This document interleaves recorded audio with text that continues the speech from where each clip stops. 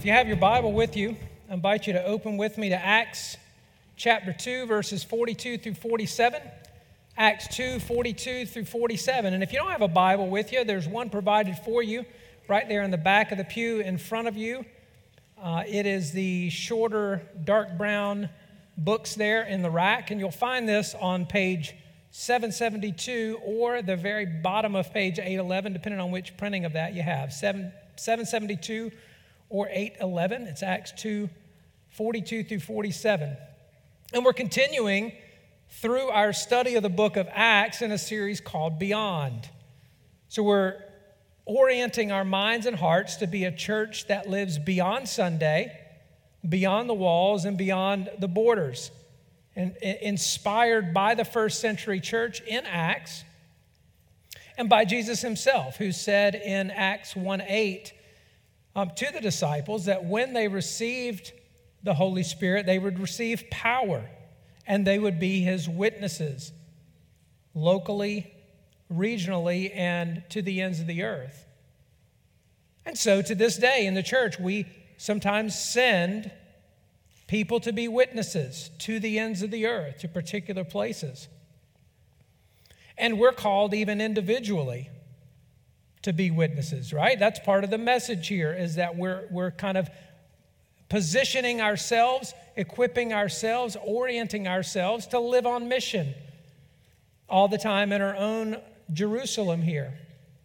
But not only do we send individuals and not only do we witness individually, but the Christian community corporately is to bear witness to Jesus as well. You know, we don't often in America, because we're so individualistic just by nature, who we are in our country, we don't as readily or as often think about the corporate nature of the church, and particularly the corporate witness of the church. And what does that look like? What would that look like in action? Well, at different times, there are sort of highlights. There are times when the Christian community really shines in particular places. And one vivid example took place among the Amish community several years ago, where their radical forgiveness following a school shooting made a lasting impression on people all over the country. Some of you may remember that. I'm going to read an excerpt from a Washington Post article that says that the simple, quiet rural life that Terry Roberts knew shattered on October 2nd, 2006, when her oldest son, Charles Carl Roberts IV, walked into a one-room Amish schoolhouse on a clear, unseasonably warm Monday morning. The 32-year-old husband and father of 3 young children ordered the boys and adults to leave, tied up 10 little girls between the ages of 6 and 13, and shot them, killing 5 and injuring the others before killing himself. This mother's husband, the killer's father, thought they'd have to move far away. He knew what people thought of parents of mass murderers. He believed they'd be ostracized in their community, blamed for not knowing the evil their child was capable of. But in the hours after the massacre, as Amish parents still waited in a nearby barn for word about whether their daughters had survived, an Amish man named Henry arrived at the Roberts home with a message. The families did not see the couple as an enemy. Rather, they saw them as parents who were grieving the loss of their child too. Henry put his hand on the shoulder of Terry Roberts' husband and called him a friend. The world watched in amazement as on the day of their son's funeral, nearly 30 Amish men and women, some the parents of the victims, came to the cemetery and formed a wall to block out media cameras. Parents whose daughters had died at the hand of their son approached the couple after the burial and offered condolences for their loss. Then just 4 weeks after the shooting, the couple was invited to meet with all the families in a local fire hall. One mother held Robert's gaze as both women's eyes blurred with tears. They were all grieving. They were all struggling to make sense of the senseless. But the Amish did more than forgive the couple. They embraced them as part of their community. When Roberts underwent treatment for stage 4 breast cancer in December, one of the girls who survived the massacre helped clean her home before she returned from the hospital. A large yellow bus arrived at her home around Christmas, and Amish children piled inside to sing her Christmas carols. Radical forgiveness, their commitment to living out their faith in such a radical and unnatural and countercultural way was just breathtaking. It was silencing. Even Christians were shocked at that kind of forgiveness. It was humbling to see a community of faith living out their faith that radically. And it's in a similar fashion, maybe to a lesser degree because of the circumstances, but it's in a similar fashion. I'm humbled every time I come to Acts chapter 2, verses 42 through 47, and read about the witness of the Christian community in the earliest days of the church. Their commitment to one another in the name of Christ is humbling to those of us who call ourselves Christians today. And so let's look there now and see what lessons we can draw and apply from the example of the early church there in Acts 2, 42 through 47. And I'm going to ask you to stand in honor of the reading of God's word.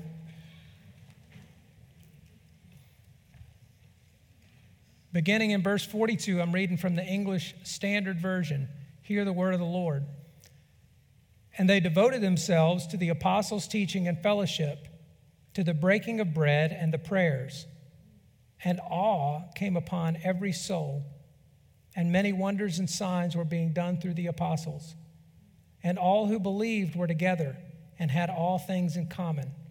And they were selling their possessions and belongings and distributing the proceeds to all as any had need.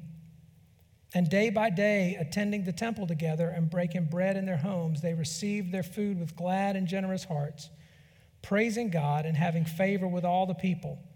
And the Lord added to their number day by day those who were being saved. Let's pray together. Well, Lord, we come once again to that time in the service where we open the scriptures, expecting to hear from you in it. We do believe, Lord, that the Bible is your word, and then when it's preached, your voice is heard. You know all the things that we bring today. You know all the things that we need to hear. You know the plans you have for us as a congregation and as a community of faith. We need to hear you speak, and we need to be moved by what we hear. And so we ask, as always, that you would speak, O Lord, your word by your Spirit through your servant to your people for your glory and for our good. And Lord, would you move me out of the way? As you use my mouth, I sit needing to hear what it is I'm going to say. Would you do that as only you can? In the name of Jesus, amen. You may be seated. Over the last couple of weeks, we have looked at Peter's sermon on the day of Pentecost. So following the crucifixion of Jesus, he appeared, he was resurrected, of course. He appeared and spent time with his disciples over a period of about 40 days, teaching them about the things concerning the kingdom of God. And there were about 120 of them at that time. 120 believers still remaining true to their faith in him. And at Jesus' instructions, they were waiting in Jerusalem for the promise of the Holy Spirit that he said you'll receive not many days from now. And then on the day of Pentecost, you'll remember, as chapter 2 opens, the Holy Spirit is poured out. And he comes like the sound of a mighty rushing wind, or like a violent wind. And tongues of fire appear to them and are distributed to each one of them. Each one is filled with the Holy Spirit, and they begin to speak in other tongues as the Spirit gives them utterance. And it says that at that sound, some combination perhaps of the sound of the Holy Spirit coming like a mighty rushing wind, the sound of these 120 believers praising God in languages that all these people are understood. But it draws a huge crowd who come to see what's going on. And it's on that occasion that Peter preaches the first post-resurrection gospel sermon. And we've looked at that again the last 2 weeks. And it says at the very end of that passage that around 3,000 people were added to their number on that day. Their church went from about 100 to about 3,100 in a day. Imagine, if there were 9,000 people who showed up here next week. Yeah, well, we'll take it, Lord. We'll figure it out. But it was that sort of explosive growth that happened, and this influx of people coming to faith in Christ. And they immediately came together and formed this kind of community that we just read about. Which again, I don't know how closely you paid attention as we were reading it. We'll pay close attention as we go through it. But it's humbling to me that new believers would just very organically live out their faith with that level of commitment. And so we want to look this morning at 3 characteristics of the first century church as a Christian community that our church should want to imitate. 3 characteristics, that is the breadth of their devotion, the selflessness of their love, and the attractiveness of their lifestyle. And so let's look first at the breadth of their devotion. And I'll spend most of my time here this morning on this first point because it so encapsulates or sums up all that's here. But look in verse 42. It says that they devoted themselves to the apostles' teaching and fellowship, to the breaking of bread and the prayers. The word translated devoted here carries the idea of constancy and persistence. And that's why in the New American Standard, if you have that translation, it says they were continually devoting themselves to these things. In the King James, or the New King James, it says they continued steadfastly in all of these things. These were continual, ongoing activities that they persevered in, devoted in that respect. But it's not only that fact, not only that constancy and persistence that is of interest to you, but the scope of the activities to which they were devoted on that level. And so first it says they're devoted to the apostles' teaching. This would essentially be what we have in the Gospels and the epistles, the New Testament scriptures, the teaching that Jesus has handed down to the apostles, the things that they learned as they walked through life and ministry with him over those 3 years, the things that he taught them and illuminated their understanding about in that 40-day period after his resurrection.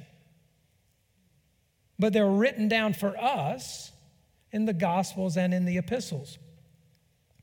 Matthew 28:19 and 20 says that Jesus told them, "Go therefore and make disciples of all nations, baptizing them in the name of the Father and of the Son and of the Holy Spirit, teaching them to observe all that I've commanded you." And so the apostles had just baptized 3,000 people, and now they're teaching them.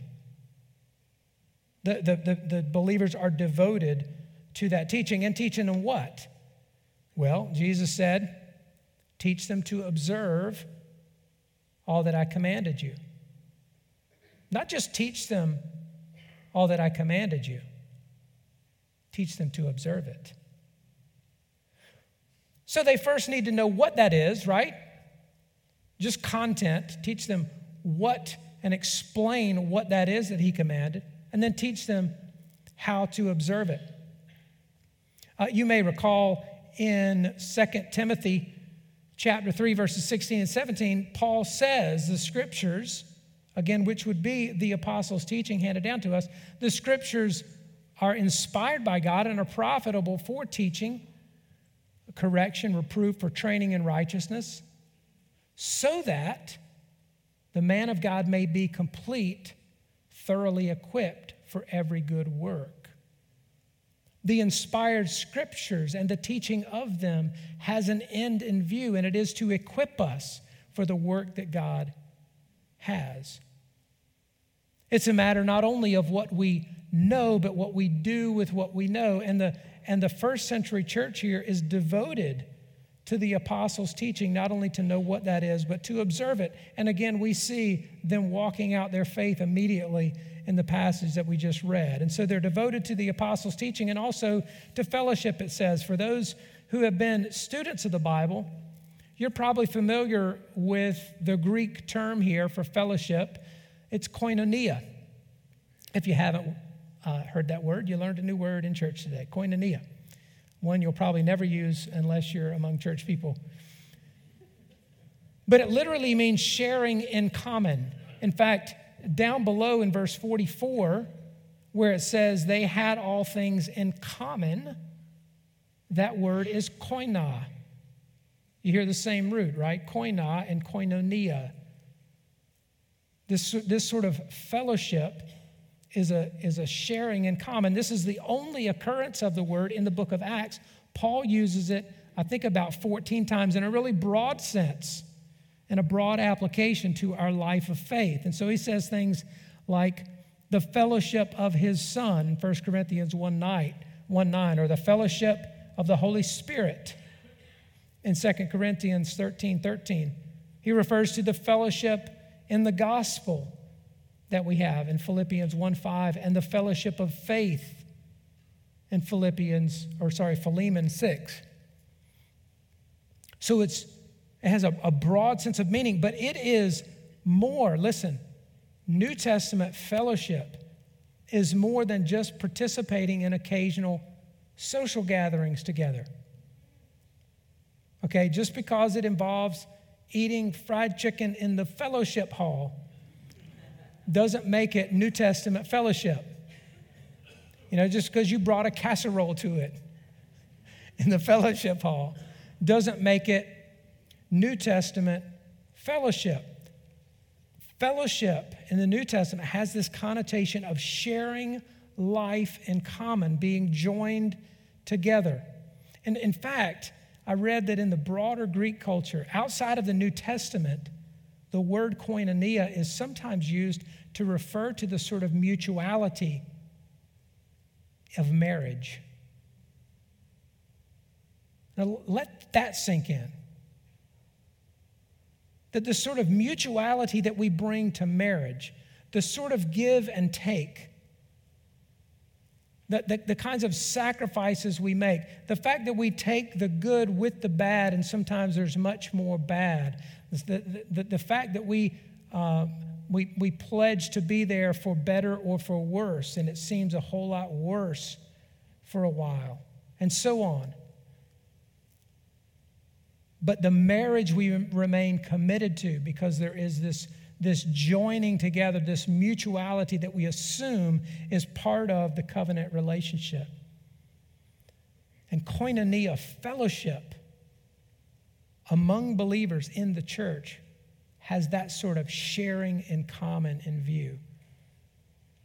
That alone humbles me, and I could stop right there and just kneel down at this altar and pray God would do something with me in that respect. But so not only are they devoted, though, to the apostles' teaching and the fellowship, but the breaking of bread here. And this may refer just broadly to eating meals together, as it mentions in verse 46, or it may refer to taking the Lord's Supper together in the context of a larger meal, which they did in the first century. But either way, they continued steadfastly. Think about that. All of these things, I'm speaking of the breadth of their devotion because they are continuing steadfastly, committed to, persisting in, constant in. All of these things, including breaking bread together. Is it true for you that it's often much easier not to share our lives together in someone else's home or have somebody into your own home just because you're already overscheduled or just because you don't feel like it? You know? Just because, I was nice to people all day long. Right? I held it together all day. Don't expect me to be nice tonight, too, there are all kinds of reasons, in other words, why it might be easier not to break bread together in our homes, and they were doing it steadfastly, continually. This is part of the life together that they lived as a community of faith, devoted to that. And it's hard sometimes even to just get our own family at the table. Is that true for your family, or am I just confessing? It's hard sometimes even to get your family together at the table, but it's worth the effort, right? Well, part of the message here is that the first century church is very much like a family and has that kind of devotion to one another. So finally, it says they're devoted to prayer. And up to this point, we might be doing okay if we were to complete a self-evaluation form on this. How devoted are you to the following things? And it says, very devoted, moderately devoted, slightly devoted, not at all devoted. One of those surveys on SurveyMonkey. If we did a self-rating form, we might come out okay, and we probably rate higher on some areas than others. My guess is that relatively few of us would rate very high in our devotion to prayer. We're truly devoted, constant in it, continuing steadfastly in it. What about you? Would you say those things of yourself?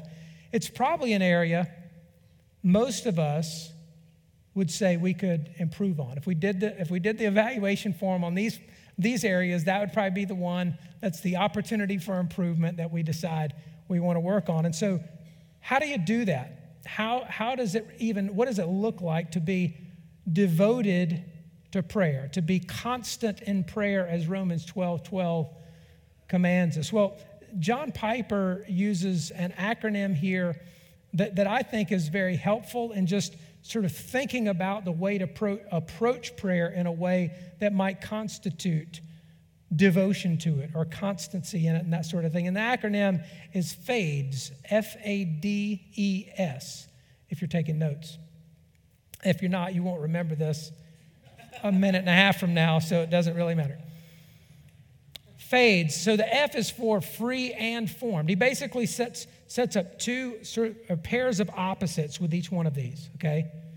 So he's saying that balanced prayer would be some of each of these things. So F is free and formed, he calls it. Free just meaning the way that we often pray. So if I said, John, would you mind opening our meeting in prayer? John didn't know I was going to ask him that, and so John just prays. It wasn't prepared, it wasn't rehearsed. He just prays freely to open the meeting, as we're led, as we have need, and so forth, free. Formed, he refers to in just the structured kind of a patterned ways. The Lord's Prayer, for example, would be formed or a patterned prayer. Praying the Scriptures, praying, sort of beginning with something like the Book of Common Prayer or some other prayer guide that has structured set prayers in that. He's just saying some free prayers, some formed prayers, keep a balance there. The A is for alone and assembled. We need to pray privately, but we also need to pray corporately. There is great value in praying together. Many of you probably do that for some extended time in a small group or some other little sub-community you're part of. We have a prayer meeting here on Wednesday nights that, may I just be frank in saying, it is poorly attended. We'd love for this message to inspire you to be there Wednesday night at 7 o'clock. But it's an opportunity. We pray corporately. There's Tuesday morning healing services where we pray specifically for people to be healed. We have opportunities to do that. But he's saying a devoted prayer life would involve praying alone, but also praying assembled, privately and corporately. The D is for desperate and delighted. So we pray sometimes when we are desperate for God to answer. You know those times where you pray because you can't think of anything else to do but pray, because all you are thinking about is the thing that is weighing you down. It is on your mind every second that something else is not occupying. You come to God desperate in prayer, and that's a really fine time to pray. But he says we ought to come delighted as well. When things are so wonderful that we're just filled with praise and overflowing with praise, and that our prayers would just express that, desperate and delighted. The E is for explosive and extended. By this, he just means short and long, but he needed to make the word spell fades, and so that didn't work. And so he used explosive and extended, but that is a short burst of prayer is a perfectly good and meaningful prayer. Sometimes right before you walk into a meeting with somebody, you're getting ready to have a conversation you don't want to have. It's going to be a difficult one, but you're wanting to be gracious. You're wanting to bring the light of Jesus to that meeting. And right before you open the door, you just offer a burst of prayer, just an explosive, short prayer. But obviously, we want to pray sometimes where they are more extended. And that means that we probably need our prayer life to include the S too, which is spontaneous and scheduled. That sometimes we just pray spontaneously. You drive by, you see an accident on the road, you want to pray for that person. You talk to somebody and they tell you about something going on in their life, and so you just pray spontaneously. Something comes to mind privately, you just pray spontaneously. But we also ought, if we're going to have a devoted prayer life, it ought to include scheduled times of prayer as well. Because you probably know as well as I, there's just about nothing easier in the world not to do than to pray, right? It is easy for your good intentions to never lead you anywhere than when you have the good intention of praying but don't carve out time to do it. It's just that way. And if we want to have a life that's devoted to prayer, we do well not only for it to be spontaneous, but to be scheduled. And there is something in us, I think as evangelicals, and especially as Spirit-filled evangelicals, to really resonate with the things like free and spontaneous, right, in our prayers. The idea of formed and scheduled and structured, maybe a little less so. But it is a really healthy balance in our prayer life to have some of both sides of that we remain spontaneous and scheduled. And so the breadth of their devotion here, this church's devotion to the apostles' teaching, fellowship, the breaking of bread, and prayers is admirable and humbling, because, many of us might be devoted to one or two of those things, right? We might say we're devoted to the Scriptures, the study of the Scriptures, the apostles' teaching. Others who are really devoted to fellowship. There are people in our midst who really could teach us something about investing in the lives of other people. But the breadth of their devotion is something worth imitating, and so is the selflessness of their love, as I said. So we have the scope of their devotion, or the breadth of their devotion, and second, the selflessness of their love. Look at verses 44 and 45.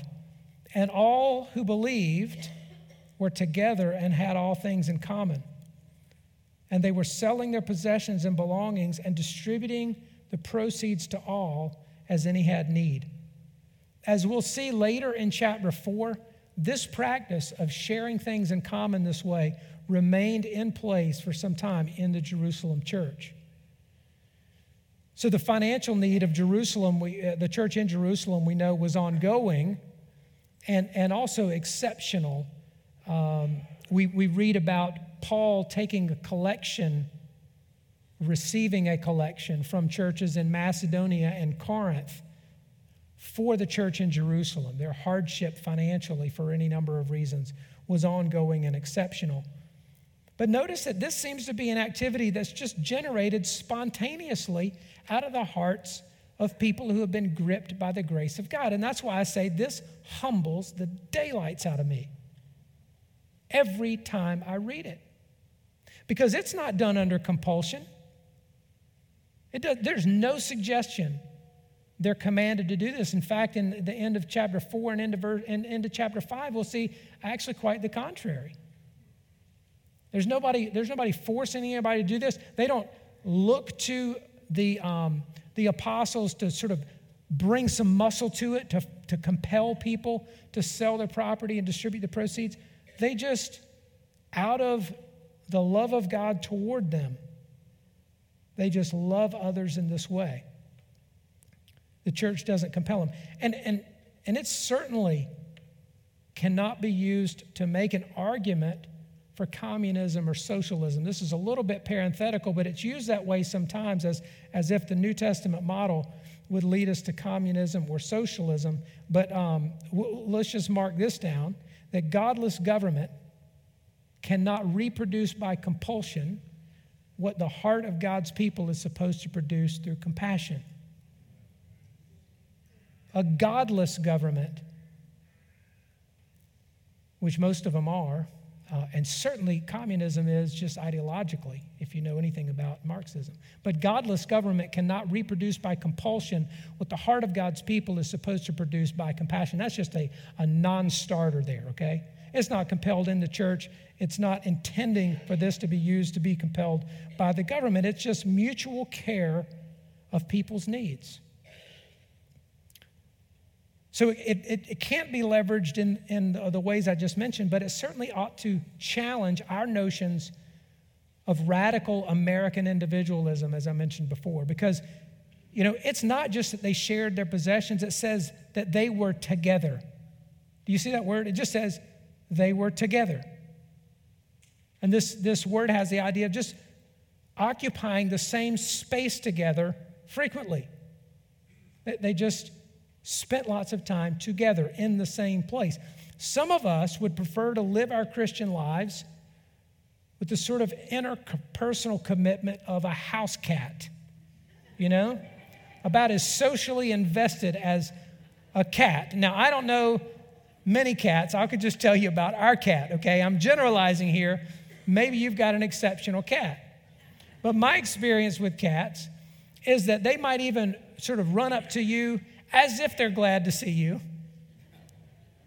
and want to be with you. And then when you reach down to pet them, they just kind of turn away and let you, brush by them, but just, don't go too far here, Not like I wanted to snuggle up to you. I'm just going to let you reach out and touch me.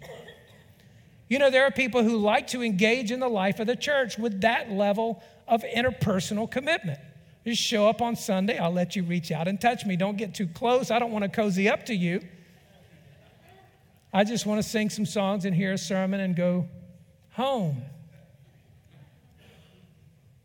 It's a house cat sort of community. It's not much of a community.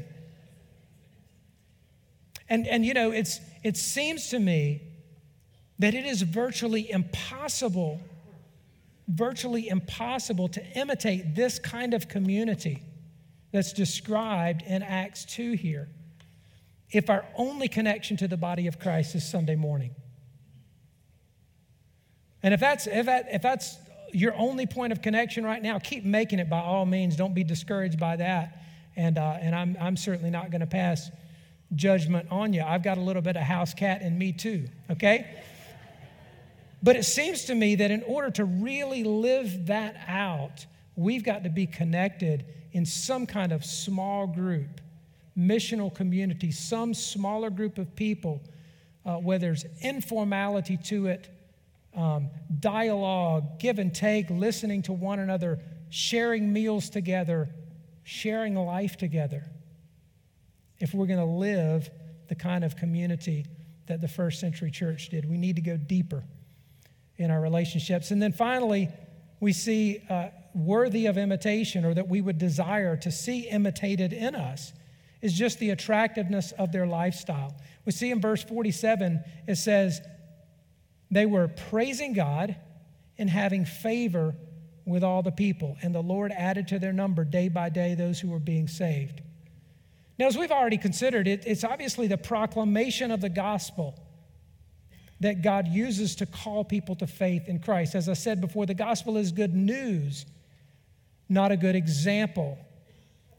And it's not good advice either. It's good news of what God has done, and that's got to be proclaimed. That is the means by which God calls people to himself. And yet,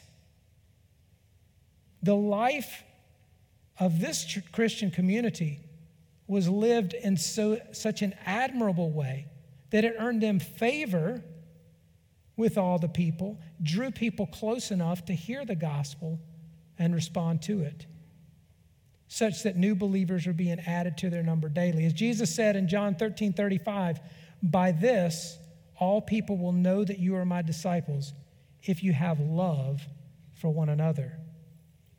And this church, this community loved each other so radically that they had favor even among the people who didn't favor them. Even among the people who would come to despise them and persecute them not too long later. But their love was compelling. Their lifestyle itself as a community bore witness to the grace of Jesus. The Washington Post article I read from earlier was published on October 1st, 2016, 10 years after that shooting.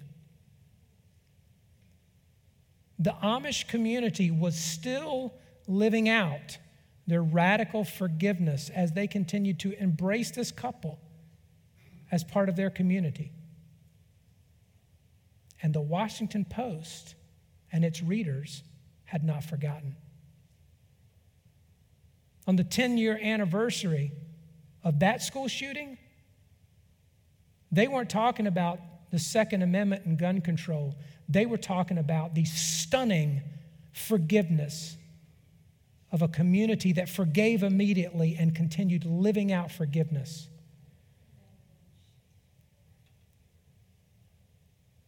And it occurs to me,